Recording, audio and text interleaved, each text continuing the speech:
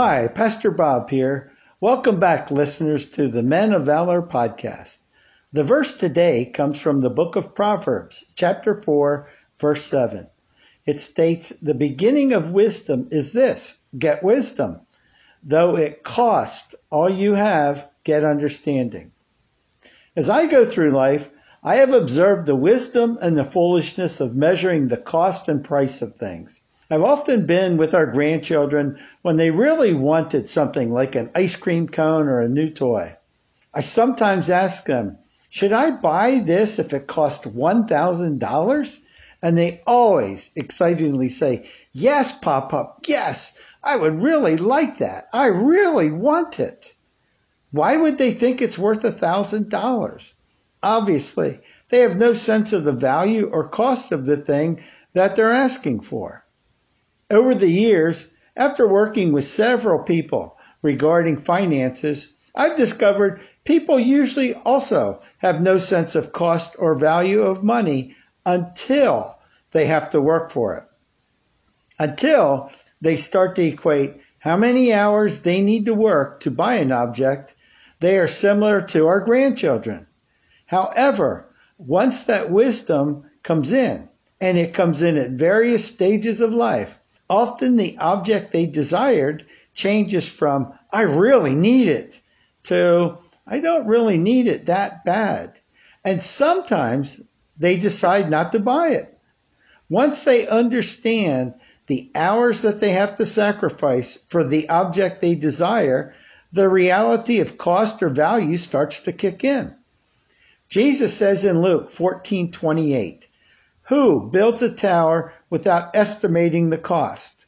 The question we all have to ask ourselves is this: is the cost to follow Jesus Christ worth more to me than all the things the world has to offer?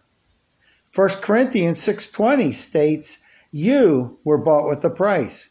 Therefore honor God with your bodies." And Romans 12:1 states, "Lay your bodies down as a living sacrifice, holy and acceptable." What price did Jesus Christ pay for us? What value did he and his Father put on us? They valued our relationship so highly that they spent everything Jesus had, his life, to pay the price for our sins. Often, as I wait in line for something at the stores, I remember Pastor Janet asking this question: what would you be willing to pay to get out of the line going to hell and get into the line going to heaven?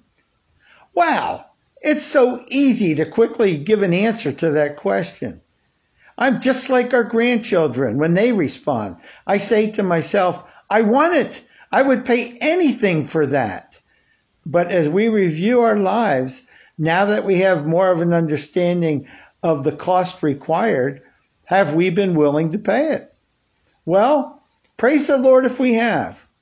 And if we haven't, we can still praise him. For as the Apostle Paul said in Philippians 3:13, forgetting what is behind and straining towards what is ahead, I press towards the goal. Once we repent and turn our ways of life to his ways and make him Lord of our lives, we know the cost of giving him our lives doesn't come close to the reward our Heavenly Father gives us for doing that.